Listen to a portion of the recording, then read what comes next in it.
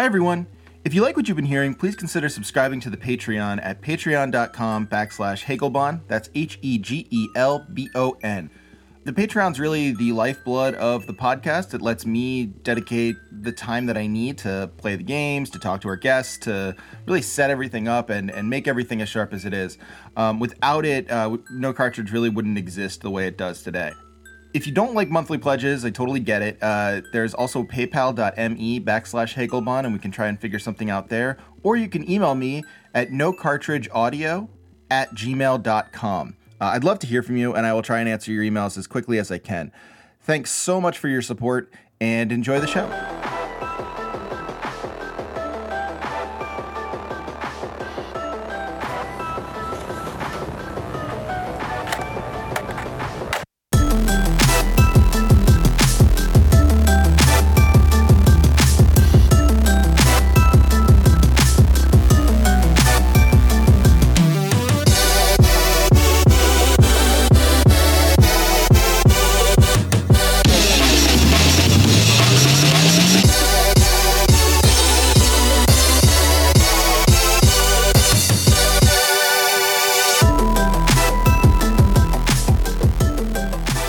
Welcome to No Cartridge Audio. My name's Trevor Strunk, Hegelbon on Twitter, and I have with me today someone we've had on the show before, an old friend. Here to talk to us yet again is our friend Paul from the Utopian Horizons podcast. Paul, welcome. Thanks for having me on again, Trevor. Absolutely.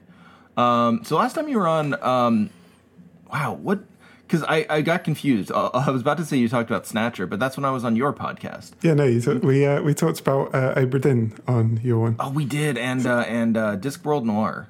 Yeah, that's right. Yeah. And I was amazed at how many people were like, Discworld Noir, I played that. Like, people really that really resonated with people. Especially, it surprised me, especially when you were like, oh, here's this game. Like, no one's gonna remember this fondly, but here's a game I remember fondly, and everyone just jumped on. Oh, that's cool to hear. There's some other people out there. Yeah, there's some Discworld Noir heads. Yeah, I actually ended up writing an article about notebooks after that episode as well, where we talked a lot about notebooks. Oh, where'd you put it? It's on The Guardian. Nice. So if people are fans of the Notebook chat on Obra Dinn and Discworld, just Google it. I'm sure you can find it. Yeah, I'm pretty sure Paul Walker Emig Guardian. Yeah. Nobody else has my name, so it works well for Google, which is a good thing or a bad thing, depending on. I thought when you said that, I thought you meant no one else but the Guardian has your name, and I was like, that's a. I know they're a little strange, but that's a heck of a contract to give them. Yeah, it's a weird because I used to just be called Paul Walker, which is, you Google that's complete anonymity, and you're hidden by the famous actor. Yeah, but then once I changed my name, I'm the only person with that name, so I feel more vulnerable now. It's a little better not being like just immediately the same as the guy who tragically died from the movie. Yeah, maybe. I think there's some benefit to it. I'm gonna take that glass half full approach to your name now being unique. But you've come here to talk to us again about Utopia, which is awesome, because I actually what I found in our last podcast and coming on your podcast and listening to your podcast is that I don't know enough about Utopia, and that's one of the things that you wanted to talk about, like the misconceptions and sort of like the ways that people misunderstand what Utopia and dystopia are. Yeah, so I feel like naturally people make the assumption that utopia and dystopia are opposites. In a sense, they are, in a kind of I guess you could say aesthetic sense, or the very obvious thing of utopia is a good society, dystopia is a bad society. But I found, for example, that when I've talked before about, again, sorry to keep talking about articles I've written, but no, please. I wrote plug away. So I wrote an article about cyberpunk for the Guardian as well, and I was kind of talking about how the kind of the elements of cyberpunk have become like just an aesthetic thing. So the way that the key elements of cyberpunk obviously arise out of trying to map like an emerging corporate neoliberal society. This idea of like corporations controlling everything. This obviously comes out of a certain political context. I was kind of talking about how those elements have just become like part of the aesthetic. How, like, for example, the rampant inequality is part of the cool look of cyberpunk. Right. That's actually a really good point, because you have in cyberpunk, traditionally you have like the high rises and the slums, and that's an important thing to be able to go from like the giant neon down to where everyone is living in shanty towns, and not really interrogated much, but it is part of the aesthetic for sure. Yeah, so my point was kind of that that kind of inequality is equivalent to neon lights, for example. They're both just things that you have in cyberpunk. And there were some other things I was talking about, but just broadly speaking, I was talking about how this political element of it's been emptied somewhat, and I talked about how it would be good for cyberpunk to kind of regain some of its utopian drive. So that ended up with a lot of people saying to me, you want cyberpunk to be all happy and friendly, and it wouldn't be cyberpunk if you got rid of the bad parts. But that's not what I mean.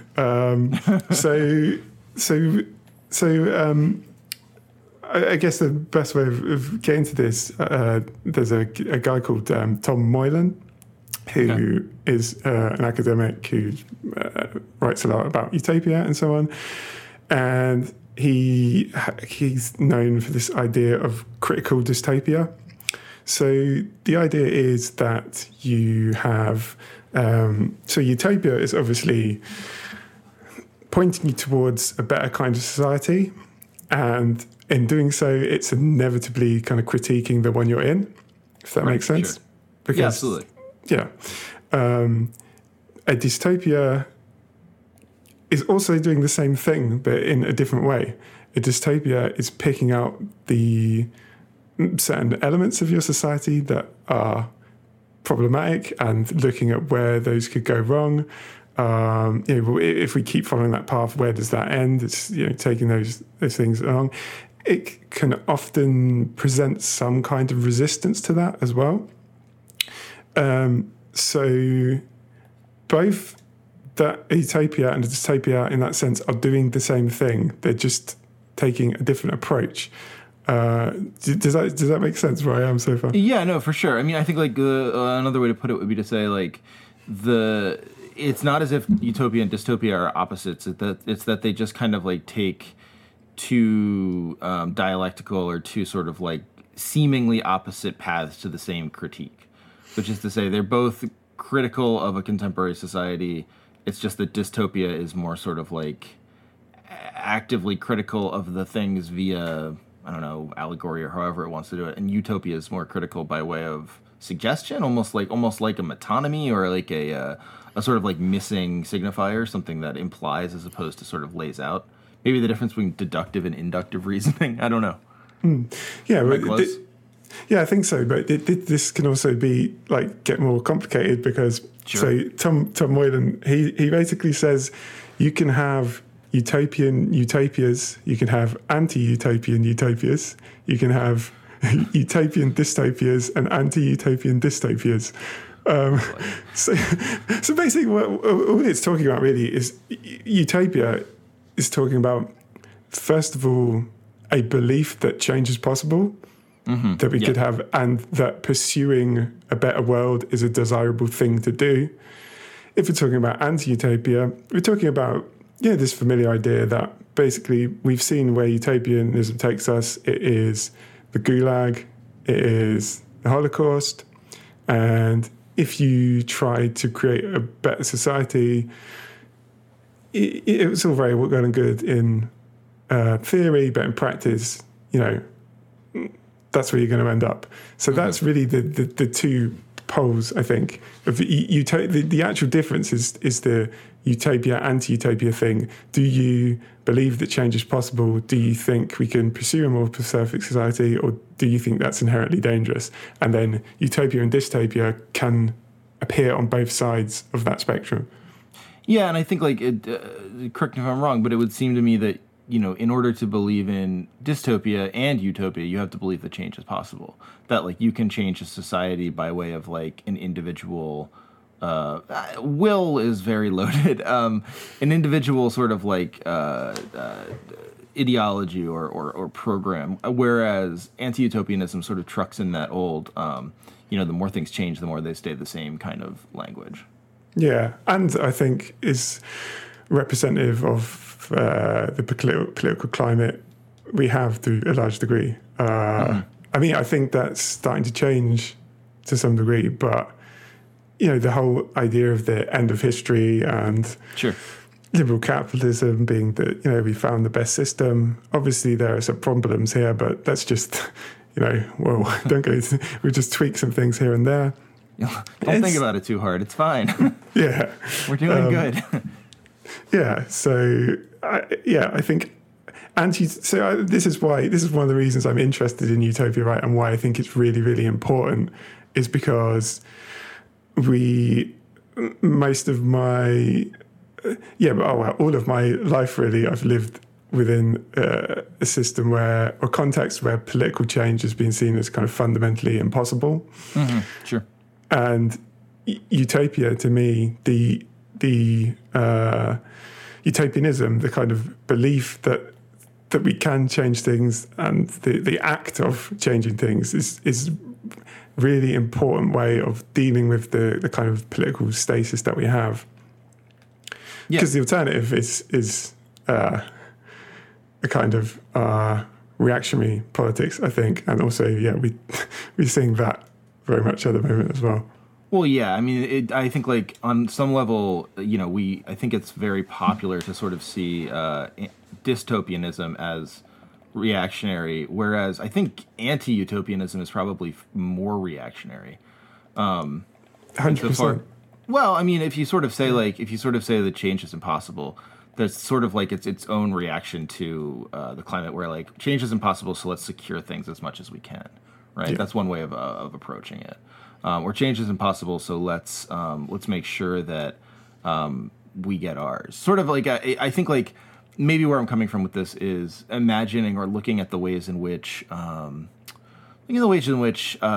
leftist discourse in the face of say climate change can quickly become proto-fascist, where after you stop believing that you can change things, you sort of pivot to saying climate change is going to come for us all. Let's buy a bunker and at least live as best as we can until the end of the world. That seems, and maybe I'm wrong. Maybe I'm still misinterpreting it, but it seems to me that is largely a not a condition of, but maybe something that follows from, let's say, anti-utopianism. Or I'm sorry, anti-utopianism, not dystopianism. No, I definitely agree. And that kind of proto-fascist thing is definitely emerging as a result of responses to climate change, like you said. The idea of it's kind of once you accept it as an inevitability, which inevitability is kind of anti-utopian, then you have to start putting up the walls to keep the keep everyone out so that you can. It's sort of it's like the Trump White House response to climate change, where they say, well, climate change probably, I mean, you hear rumblings about this. I think the Trump White House would probably say that climate change isn't real, but you hear rumblings from certain conservatives that say climate change is real. It's just that we're going to make a lot of profit through it if we do the right things, which is nuts. But I mean, it's not so far off from saying climate change is real, which means we have to secure our future before everything falls apart. Yeah, sure.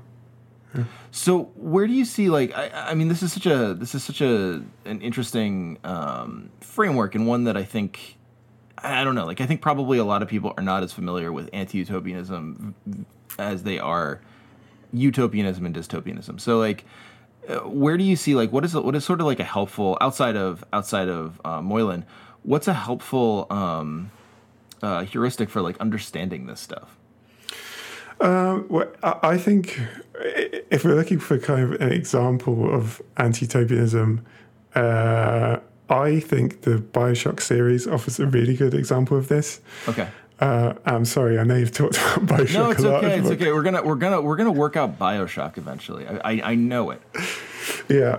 Well, this is one more step towards that. So, like, obviously, you can read the BioShock series as being the first BioShock, as being, well, it's obviously about objectivism. You can read that as being about neoliberalism, because obviously there's a kind of intellectual history there, and they share a lot of the same ideas. Yeah, definitely. And given when it came out, that's certainly how I read it at the time. I think lots of people probably read it in that way. I think that's fair. Yeah. Yeah, I think that's quite a reasonable way to read it. But I think it takes on a different context once you've played BioShock Infinite, and also once you've read some of the stuff that Ken Levine has said. I have some interview quotes from him, if you wouldn't mind me. I'm up for it. Yeah, please. Okay, so this is one talking about BioShock. We're being interviewed about BioShock. He says, okay, well, in Atlas Shrugged, that's a utopia where Ayn Rand, who made the philosophy, made all the rules, and all the characters were under her control. What if things weren't under everybody's control? And I think that's the problem with utopias. We bring ourselves to it, you know? We think we're leaving our problems behind. But I don't mean this in a cynical way. We are the problem. Like, whatever social problems that occur come out of us. It's not like they fall out of the sky. I think people think they're going to a utopian society, and I think it's not really possible. Huh. So Ken Levine is not a utopian. No, I think whatever he is, he's not a utopian. That's for sure. So that's kind of, you can see the his idea there that there's just human nature is kind of, it is an inherent human nature that creates the problems. So I don't know what Ken Levine's solution is there. I guess we just have to accept the society that we have, because, yeah, that's how it is. Yeah. Otherwise we're naive. I guess is that the inherent threat of anti-utopianism? Like, don't be naive.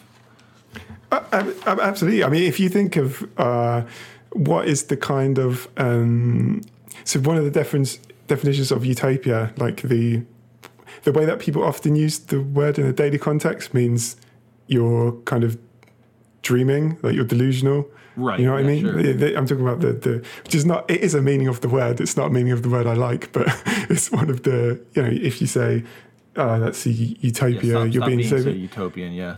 Yeah, you're kind of, you're being naive, you're dreaming, you're not being realistic. So it's kind of built into the language of utopia, really, this kind of anti-utopian perspective. Right, yeah, that's actually a good point. Like, yeah, when people describe utopian politics or something like that, like, the idea is like, well, yeah, if only. But what you're describing is impossible. Yeah. I've got a little bit more from Ken. Please. The more we can get, the more ridiculous stuff we can get from Ken, the better. I've got a Goebbels quote that he made that I wasn't going to read out. But oh, no. This is... yeah. Did he really? I've got a quote that he made. No, I've got a quote that he made about Joseph Goebbels, which is a bit yikes. But anyway, if I could just leave that one for now, because I just wanted to... So this is another one from him.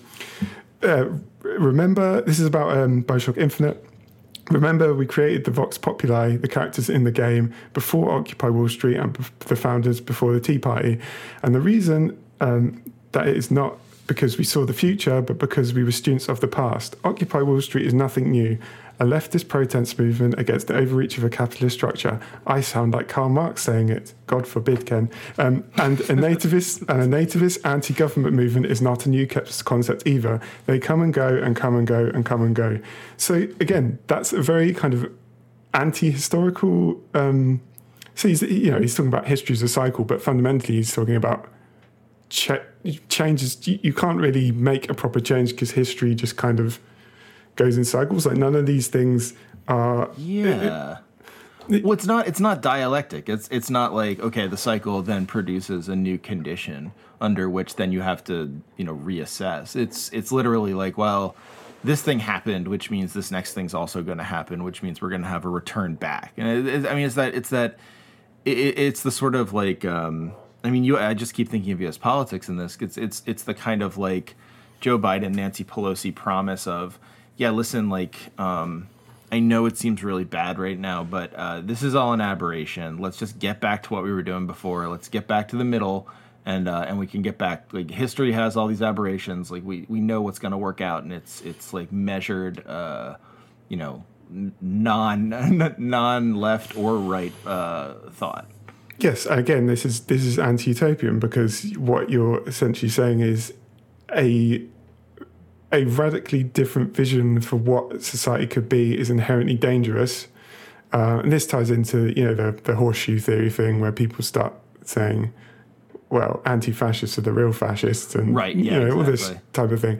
Because what you're saying is because the left has a radically kind of different vision of society and the right has a radically different vision of society, that they somehow the same thing and they're both dangerous. So let's just, stick in the middle.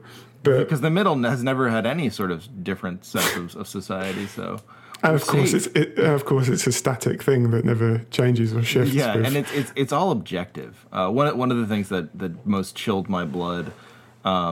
I don't know how it's like all that people can talk about here, so it's part of my frame. But like the Democratic primary, the sort of like the determining of who will face Donald Trump in the 2020 election has been just like extremely dumb and just like packed with people. Like there are too many people running. I think even they know it, but more and more keep declaring. I think there are like I don't know. There might even be 30. There's enough to field a full American football team. Okay. Almost enough to fill a baseball team. I think there are 21 candidates. But one of the candidates is this guy named Pete Buttigieg. And Buttigieg's whole deal is he weaponizes his sexuality in a lot of ways. So he's a gay man. He sort of says like, I'm a gay man and it's time like a gay man was in office. Which, he's not wrong, but that doesn't make him a good candidate. But the other thing he says is, like, he's very, very centrist. He was a troop, so he was in the military. He is, like, the mayor of an Indiana town. So he knows how to deal with conservatives. Like, that's all his pitch. And someone posted, like, a tweet about the Pete Buttigieg dank meme stash on Twitter or on Facebook, excuse me, which is just like the three words or the 4 words you hear before you die. But one of the things it said was like it described his policies as like what was it? It was like data-driven progressivism.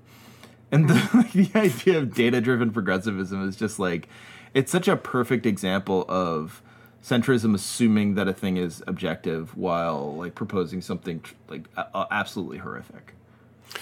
Yeah, it's not good. And it's not good tactic. It's anti-utopianism, right? Where like you're saying, we can't change anything by like appealing to ideology, but what if we could just like get a better picture of what we have? Maybe we could change it. Maybe we could just fix what we have. And that kind of hostility to ideology. So that's just to tie this back. That's why I think BioShock is a good example of anti-utopianism because. Yeah. So, and this is why I now kind of read BioShock in a different way. I think that neoliberal reading is still there and still works, but bearing in mind those kind of quotes I've pulled out, and bearing in mind, I know you've already had the conversations with people about Bioshock Infinite, the way it kind of has this struggle. It's got a literally enslaved people in a white supremacist state who have a very justified reason to rebel, and it works very hard to find a way to make them as bad as the people they are. It works so against. hard to both sides slavery. It's incredible. Yes. Like, yes. I've never seen anything quite like it. Yes. So bearing in that mind, I think there's one thing that ties Bioshock and Bioshock Infinite together. That's the claim I am now going to make, and it is that they have the same bad guy, and the bad guy is ideology, or we might say politics, or even utopianism, because we can see what the thing that Ken Levine seems to find most troubling about Ayn Rand is that she had a philosophy for how society should be organized. That's the thing that he finds terrifying about, I can't remember, Comstock. That's the thing he finds terrifying about the rebels. The bad guy is ideology.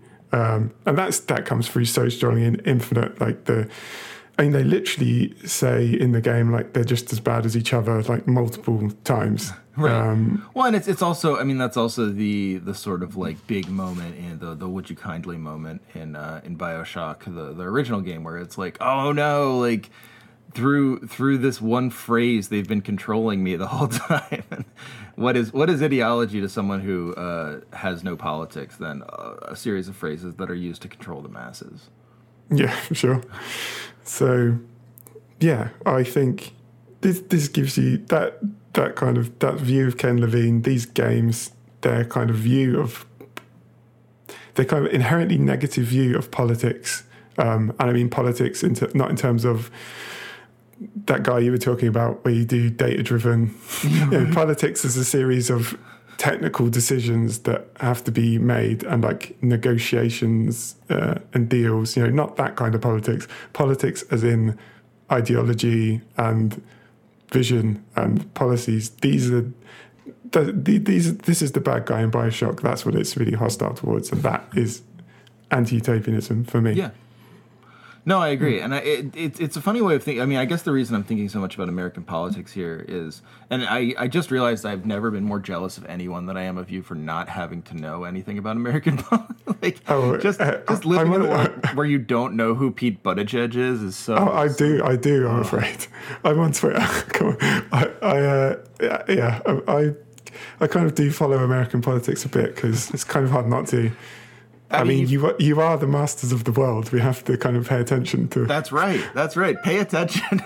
No, it reminds me of the way I follow British politics, which is to say, like, I know some of the players, but when people are like, "Oh, this MP is so terrible," I'm like, "Well, I don't know who that is," and I'm pretty lucky not to know. No, I've been exposed to the full history of Kamala Harris. And, oh no, so sorry. Yeah. But I mean, then you'll know, like the. Biden's going to save us now, isn't he? Oh. I was just thinking today, driving after dropping my daughter off at school. I was just thinking, like, this just sounds like it's going to get very profound about being a parent, but really, it's not. What I love about like profound parent things is anyone who's like a parent is like, oh yeah, I dropped my daughter off at school, and anyone who's like done that before is immediately thinking like, oh, so your brain was like absolutely turned off, like it was the one moment you weren't thinking about anything. It's like, yes, exactly, like I had nothing on my mind, I was just thinking about garbage, because no child was in the car I had to worry about. But like I dropped Tilly off at school, and it's like, wow, Biden is like, this guy is horrible. Like there's nothing appealing about him in any way. I find the whole thing just completely terrible. Like there's nothing appealing about him, which is kind of incredible. Like it's a bit incredible to think about like a guy so vile that I can't come up with a reason to vote for him 2 years in the future against I mean, I wouldn't vote for Donald Trump, and I probably would vote for Biden, but like trying to think about ways in which I wouldn't feel just completely disgusting about it. It's like, yeah. Well, this is the lessons have not been learned, I don't think, by the Democratic Party since the last. And I think like the lesson probably is something along the lines of, what we need to run on is utopianism. We need to run on a politics. And, maybe it doesn't have to be utopianism. It doesn't have to be like, we're going to fix every problem. But it does have to be a politics.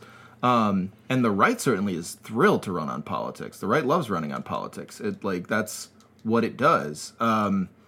This is the whole... unwilling. Yeah, I mean, the Hillary Clinton's campaign was effectively like, I'm not Donald Trump. Yeah, and Donald Trump is bad. There was no vision for what kind of society is the Democratic Party going to create if you vote for us. And I think that's why I think utopianism is really important, because I think people, you need to present some kind of a vision of what you're for and what you. And again, as you say, it doesn't. When we're talking about being utopian, that doesn't mean my program. I propose that I will end racism and hunger in 3 weeks after. It doesn't mean it has to be unrealistic. It just has to be. What are the kind of positive features of a society that I want to create? It can still be, this is the other thing, because, we were talking about utopia. People use that to mean unrealistic. It doesn't have to be unrealistic. It just has to be a vision of something better. Right. And I think, it's the other problem with the way people think about utopia, I think, is that people assume, utopia can't be something that otherwise bad people think of. I think, let me put it a different way. Utopia, I think for people sort of implies a positive, that's what the good guys want, or something along those lines. Whereas there is a utopia for Trump supporters. Trump supporters have a utopia too. It's something along the lines of what Trump is working toward. Probably is a white ethno state as their utopia. Absolutely. Yeah, you can have white supremacist utopias. You can have we live in a utopia now. If you're I don't know, Peter Thiel or something. Yeah, right. No, exactly. We do, and I, to say to have one side saying here are our policies and we'll make it work for you, even if they're evil, and the other side saying we don't believe in these evil policies, and we don't actually believe in any policies. Maybe we can just get back to being good people and neighbors and talking to each other. I never thought of that as anti-utopianism before, but it 100% is, and that is exactly why it's so deeply ineffective. Yeah, this is also, I have to say, while we've mentioned the term realism as well, that this is, for me, this is often basically an anti-utopian term, because what does it mean where people in the political realm say be realistic? It is actually not really connected to realism at all. What it means is don't try and change things. And what seems realistic can very quickly shift. That should be a lesson that the whole idea of, so Brexit, for example, that seemed unthinkable to everybody, and everybody assumed it wouldn't happen. I remember it's not a utopian thing, but looking at it from abroad and saying there's no way this is going to win. This is a ridiculous thing. Yeah, so it was not realistic, and guess what? The next day, it was. It's the same thing with Trump. Nobody thought Trump was going to be right. So this can manifest in negative ways, but also it probably. If somebody had told you at one time that this is Ursula Le Guin's thing, right, about the divine right of kings, it's a man-made power that can be ended by men. But anyway, if you had lived under the divine right of kings and someone said to you, I think I can imagine a world where we didn't have kings, and maybe we could decide how. That would not be realistic. No, people. But this is how. Dude, that sounds great, but it's never going to happen. Yeah. So utopianism, I guess I would say, in a way, it is unrealistic, but in the sense that you could make reality through political organization and yeah. Yeah, I agree, and maybe that's a way of thinking about utopia that I haven't actually ever done, which is. And maybe it's not a popular way of thinking about it, where the point isn't, what is the utopian position, but the point is actually like, what is the sort of like limit of our current political imagination, and how can we sort of like stretch it in some way or another? I think so. I'm obviously very interested in utopia, but I wouldn't call myself like an expert on it. But like I've interviewed lots of academics and stuff on my podcast, and I would say that within the kind of academic understanding of it, it is actually the kind of more popular way to think about it now is as like a process, because obviously the old way of utopia is something that you impose, like Soviet Union or whatever, like an imposition of here is how things are going to be. Utopia now, people think of utopianism as being about, again, this thing I said about believing that change is possible and kind of creating the conditions where change is continually possible and people are able to influence it. If that makes sense.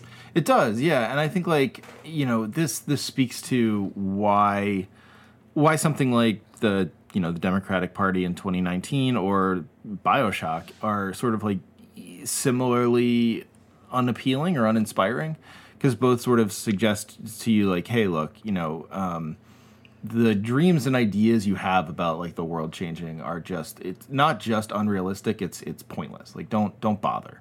It's dangerous even. Yeah, exactly. And like that is, I mean, it's a fascinating thing to say insofar as, I don't know, like I'm trying to think of how to say this. Like I think it's a fascinating thing to say insofar as the alternative is, hey, let's try and change the world, and how absolutely engaging that is, even if it's unrealistic.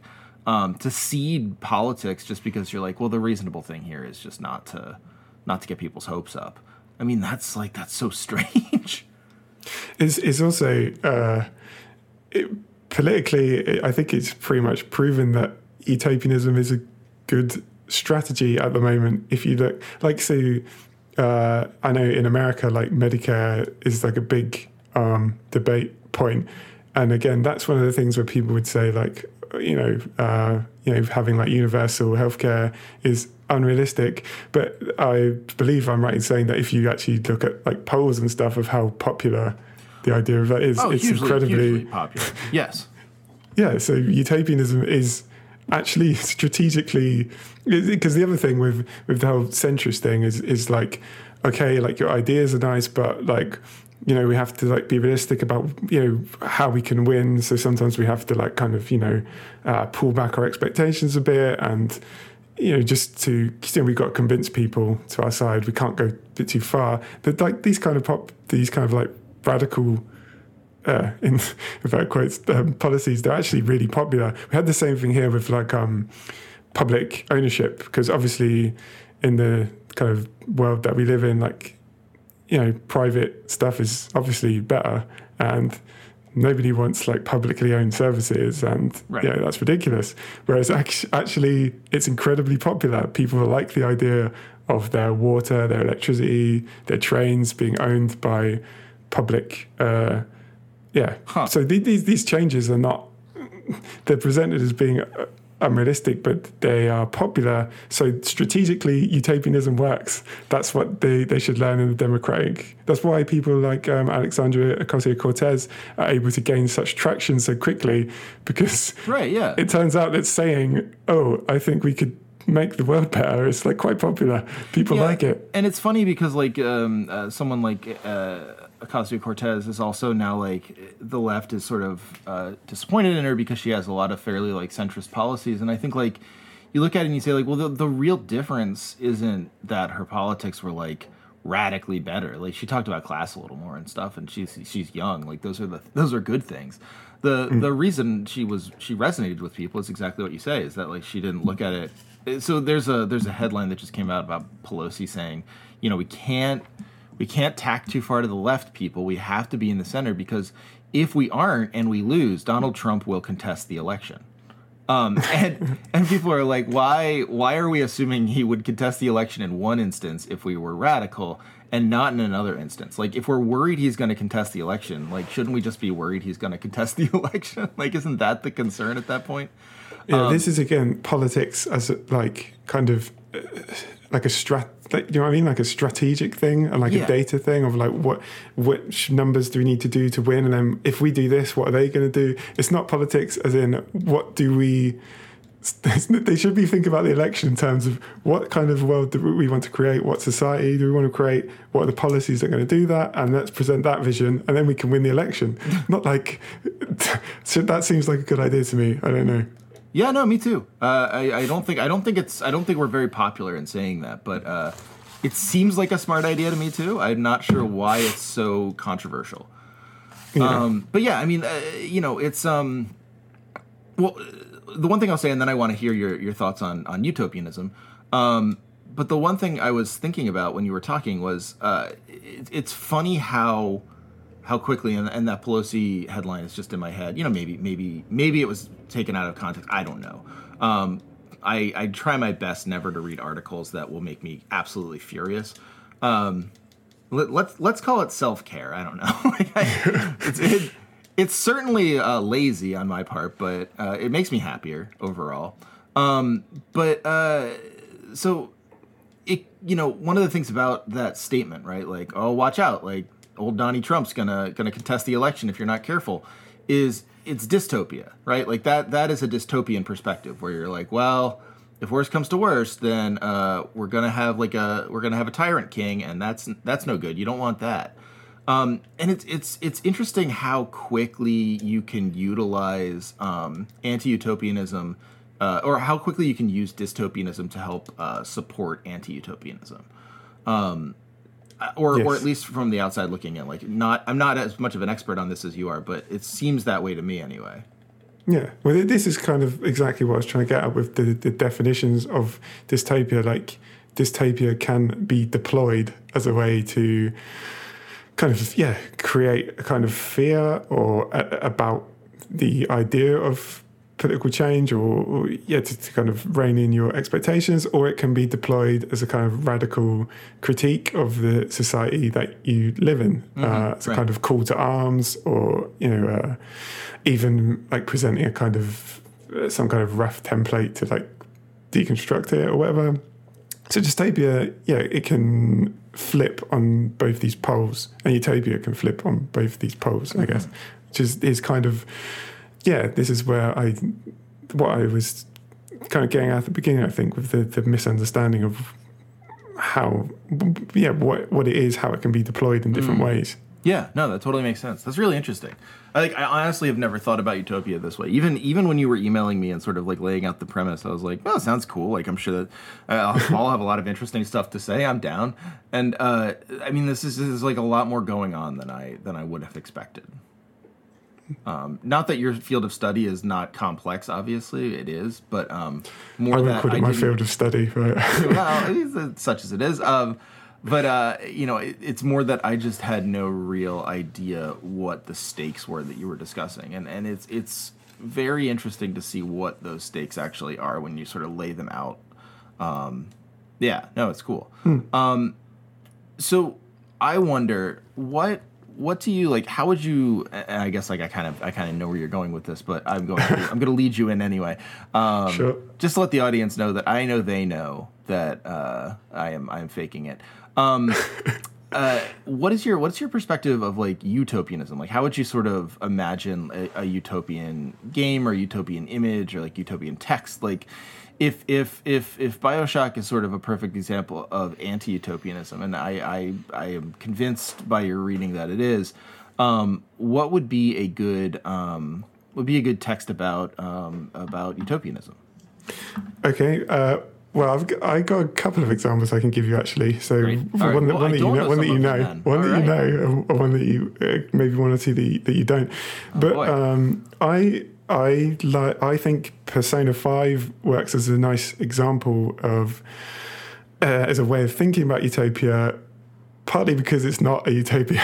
Like, it's not a utopia. It's not a utopia in the sense of, oh, here is a world where things function nicely and, here's a different vision of how things could be. It's not a utopia in that sense, quite clearly, I think. Sure.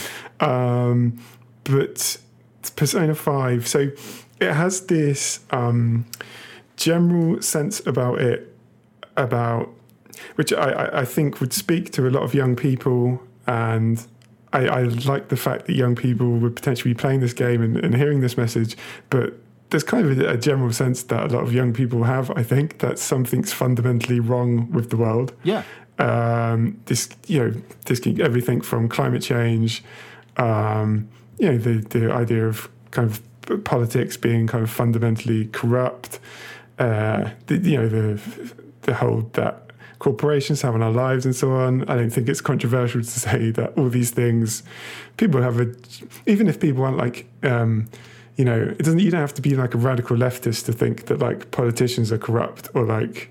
Right. Yeah. No. It's exactly right. Like I don't know. Have you ever watched the HBO show Veep? It's like a comedy about U.S. politics. It has a bit of the feel of Thick of It. Or those sort of like British politics farces, but it's a smart show. And one of the things that someone pointed out in talking about it was like they were like, this is a show that was created during the Obama administration, and in fact is still extremely relevant in the Trump administration. And someone pointed out like the whole.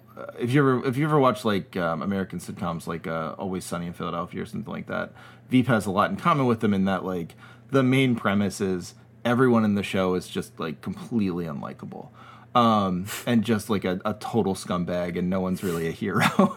And so like they were like, yeah, no, of course, like the commonality is that politicians are bad. Like politicians are often scumbags, and it's like, yeah, okay, that is not a controversial position. That's a position people can kind of get behind, and that like that being the same thing over the years, right? Like that being kind of a thing that you can agree with if a Democrat's in office, you can agree with if a Republican's in office, you can agree if you're like Labor or a Tory or whatever. Like it's compelling that is something that everyone agrees with, and yet we never really act on it. We're just always yeah. No, they're all scumbags, and no one should ever want to be a politician. But anyway, let's just elect some more of them. See, that's the anti-utopianism again. The anti-utopianism, if you just accept that that's fundamental. That's just what politicians are. It is what it is. Yeah. I guess that's all it is. My anti-utopian moment in politics was I've told this story probably a million times on the podcast, but I love how evocative it is. My dad ran for, so in America there's the House of Representatives, which is like the actual like big deal Congress in DC and all, and then a lot of times people don't start there. People will start in the as a state representative. So state representatives are like are people who like work within the state, right? Like they don't go to work in Washington. They go to work at the state capitol. And so Pennsylvania's state representatives work in Harrisburg, and it's a pretty cushy job. But my dad ran for state rep because he didn't like the people who were running the state at that point. So he ran for state rep, and he ran on his own dime, and he got blown out of the water because he ran on his own dime. He made like $1,500, and kind of popular because he was like an actor, and he was able to be charming and stuff. So the Democratic leadership called him in after the fact and was like, oh hey, you are going to lose this election big time. There's absolutely no way we can help you win. But we want you to try and do the next election because we think maybe you can win that one, and then over time we can slowly find winnable elections and get you into power. And he was like, what is this? This is terrible. why would we approach it this way? Why are we approaching this as an already lost cause? And he is just like, I am out. Like, there is no way I'm spending my time doing this. And I think that, like, that to me is the most sort of like perfect example of anti-utopianism, where it's like, yeah, you can't win this time. Like that thing you wanted to do, like, you know, really trying to beat the system, trying to just become like, you know, the person who bucks the system and brings change to the state. That's stupid, and you'll never do it. Let's go the normal route and just like over very long, gradual periods of time, we'll slowly gain you power, and by the end of it, you'll be disenfranchised and disillusioned, and you won't want to change anything after all. So like I think I don't know, like politics seems like the perfect place for anti-utopian thinking. Yeah. Oh yeah, for sure. It definitely is. But yeah, what was I saying? Yeah, so what I like. So anyway, as we were saying, like that's this kind of general sense that the world is like, yeah, like we say, politicians are corrupt and, you know, the world's unjust. Like I think that's a feeling that young people will have. Climate change is going to kill us, maybe. I don't know. Yeah, people have sort of like just come to say that that's just what's going to happen, and okay, fine, we're all going to die. And, you know, the period of time, and this will make me no friends, but the period of time in which we are going to die from climate change seems to just like alter depending on how depressed people are at the time, right? Like it's always like, oh yeah, you know, climate change is going to kill us in 5 years, so I guess I don't have to worry about my my student loans. Or like, climate change is going to kill us in 3 days. So like, it always just matters about how bummed you are, like how dire of a report you believe. Climate change, I think, is the hardest thing to be utopian in the face of, because like, yeah, it's bad. It's real bad. It's because I find it so. I always try to like, yeah, you know, believe that, because technically speaking, it could, you know, we could like completely revamp the whole world system. It's not like impossible. It's very difficult, but yeah, the kind of time is. Yeah. With politics, you can always be like, okay, like maybe we failed this time, but like next time, and you know, we can do it. You know, we've got time to do it. With climate change, it's like, yeah. We've got really one go, and then we don't have a lot of time. Let's be honest here. It's not a lot of time. Right? Yeah, I think like, you know, the problem with climate change for me is what you have to end up believing is you have to end up believing that capital will protect its own interests, and that's just like, that's as anti-utopianism as it comes. Where you say like, oh, we'll be fine because capitalists will never let money get away from them, and the apocalypse is deeply unprofitable. And it's like, that's a really awful way of thinking about politics too. But yeah, I'm sorry, I've cut you off completely about that's okay. I've just been too interested in stories and stuff. Have you played Persona 5? I have not. I've played some of the earlier Personas. Okay. I have Persona 5. It's one of those games that I bought like on sale, and I've been meaning to get to it and have not yet. I'm slowly. Okay. I will get there, but it'll take me a while. Yeah.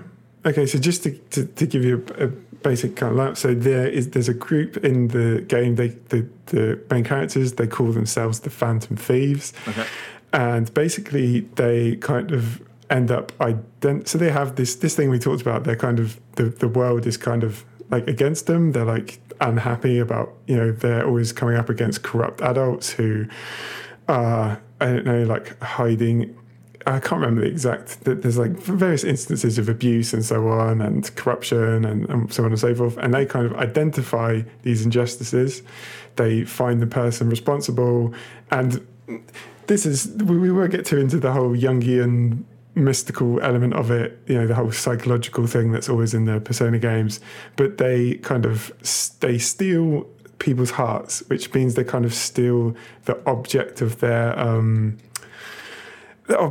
desire that makes them kind of engaged in exploitation. Okay. To make them confess to their crimes and to, you know, stop doing whatever they're doing. But the important thing is for me, so the whole thing is they're always talking about their kind of anger at the society that adults have created. And the really easy thing to do, I think, would be to make this like a teen angst thing. Like, you know, like, oh, the world's against me, grown-ups don't get it. Like, I hate the man, that kind of thing. Sure. But it's not, the game makes it clear that this anger that young people feel at the world and these characters, it's entirely justified. Like their whole thing about like rebelling against the status quo, it's not just like a teenage angst thing of, that thing you do as a teenager. It's not like a childish inability to adjust to the real way that the world works or whatever.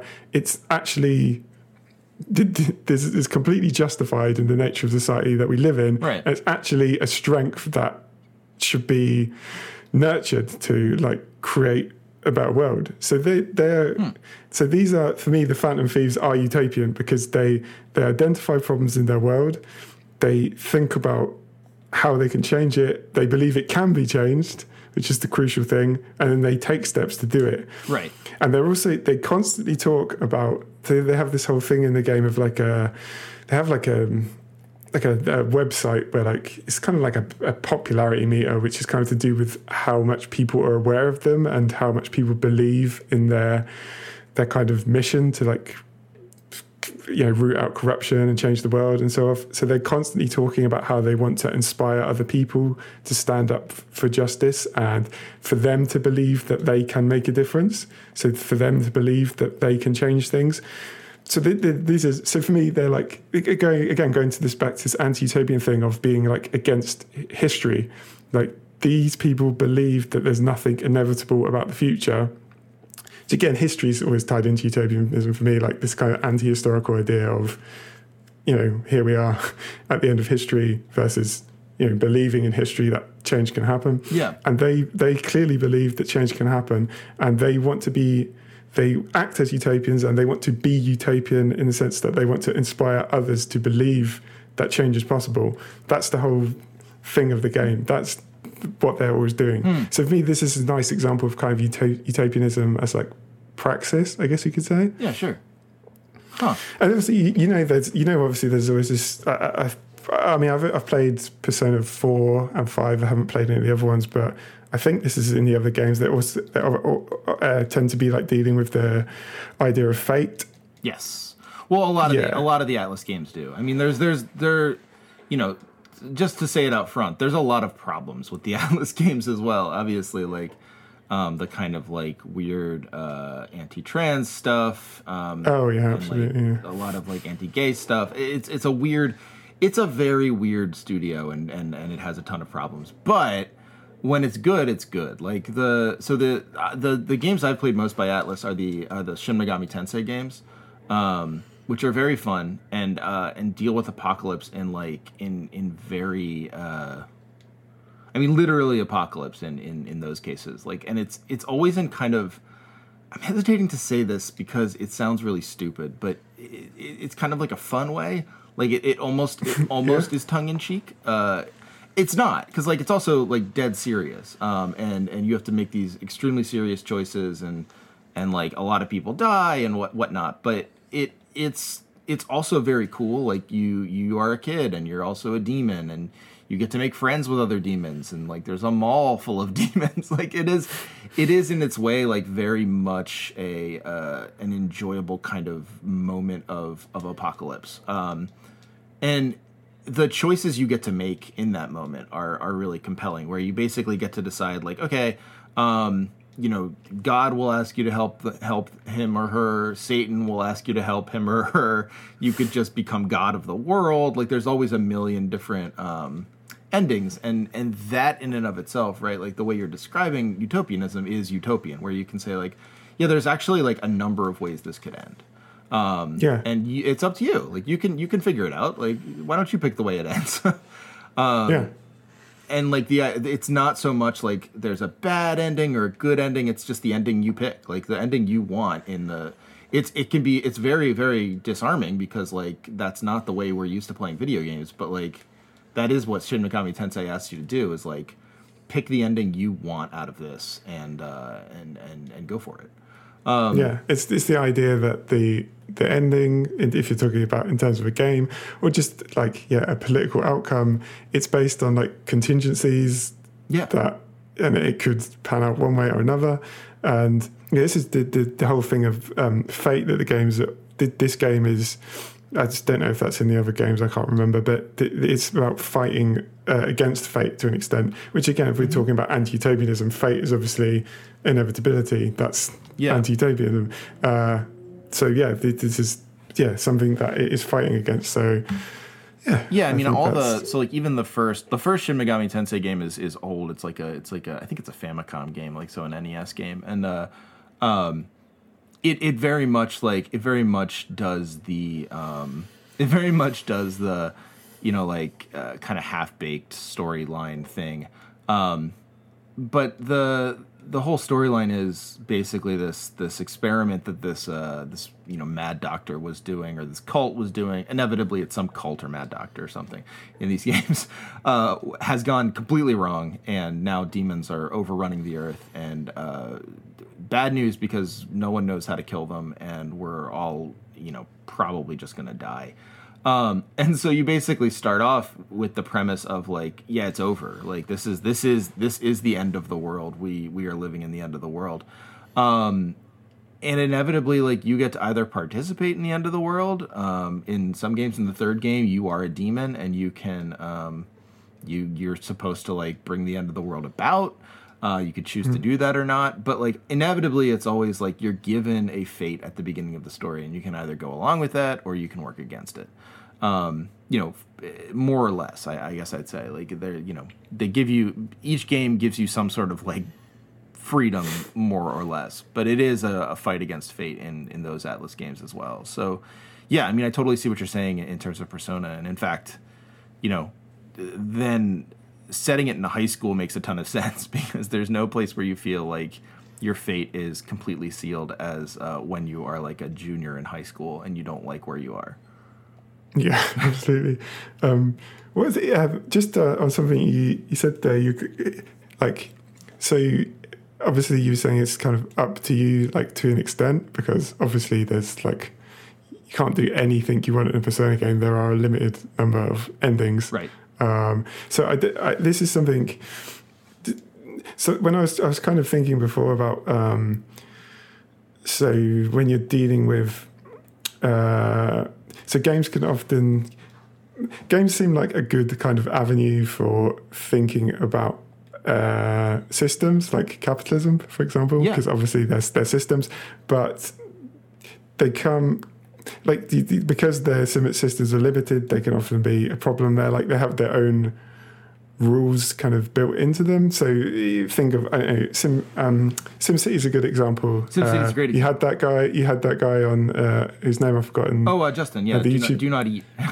Yeah. So he was saying about how kind of SimCity kind of has an idea about how a good city functions. Yeah, all based on an extremely conservative text that yes, that they sort of started with.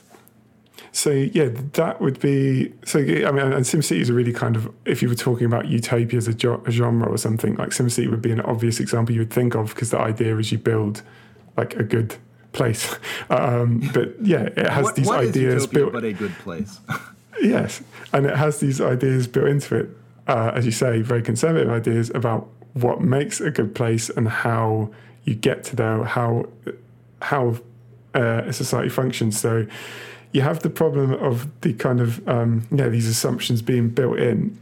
So a game which I think maybe has, I mean, it's not something like I've thought through to its full extent, but I think there's like a utopian potential there, would be a couple of games actually, something like Baba Is You, or else Heart.break. I don't know if you've played that. I haven't played. I have Baba Is You.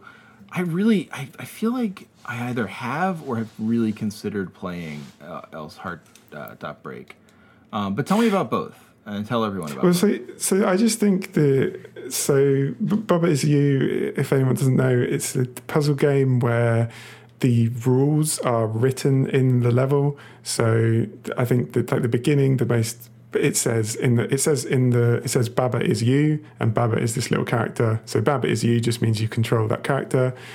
And then it will say flag is win, which means you go into the flag to win. Okay. However, there'll be a wall in the way, and it will say wall is stop. So if you walk into the wall, you will stop. All you have to do is move the words around. So you move you break the sentence "wall is stop" and "wall no longer is stop," and you can walk into the flag. Or you move it so that it says "wall is win" instead of "flag is win," and then you can walk into the wall and win. That's kind of the basics of Babbitt Is You. So I don't think Babbitt Is You is like essentially a political game or anything, but I think I just see a potential there in letting you like break you making the rules and kind of breaking the rules.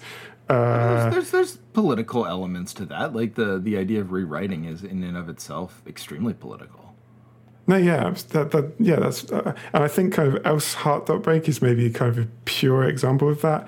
Again, for anyone who doesn't know, it's a game where you, very strange setup. So you kind of get a call at the beginning of the game and get a job selling soda, and then you arrive in the city to sell soda, and it doesn't tell you anything. So you could just keep selling soda. It's only, it has no kind of like, you should go here now. You just kind of walk around and find stuff and kind of stumble upon a potential story that you can follow. But the basic idea of the game is that you can hack any object in the game. So, for example, you can click on a door and you can see the code for the door. And you can, the code will basically say, if you walk in this door, you will be then in this room. And you can then change what room it takes you to. So you can kind of reprogram the way they work. People who are way cleverer than me have made like skeleton keys that like run through the possible combinations for door codes. Oh, that's cool. So that you can open like any door in the game. You can hack ATMs to like give you money every time you check your bank account. You can change the speed of the character by hacking coffee. You can hack a cup of coffee to change the character speed if they drink it and then have them drink it. So it's a game where you can kind of completely remake how it works. And again, I just think there's a really interesting utopian potential there, I guess I would say. Yeah. In that you can literally, in fact, what with Heart Break, to beat the game, you can't follow the rules. You have to break the system. You have to break the way things work.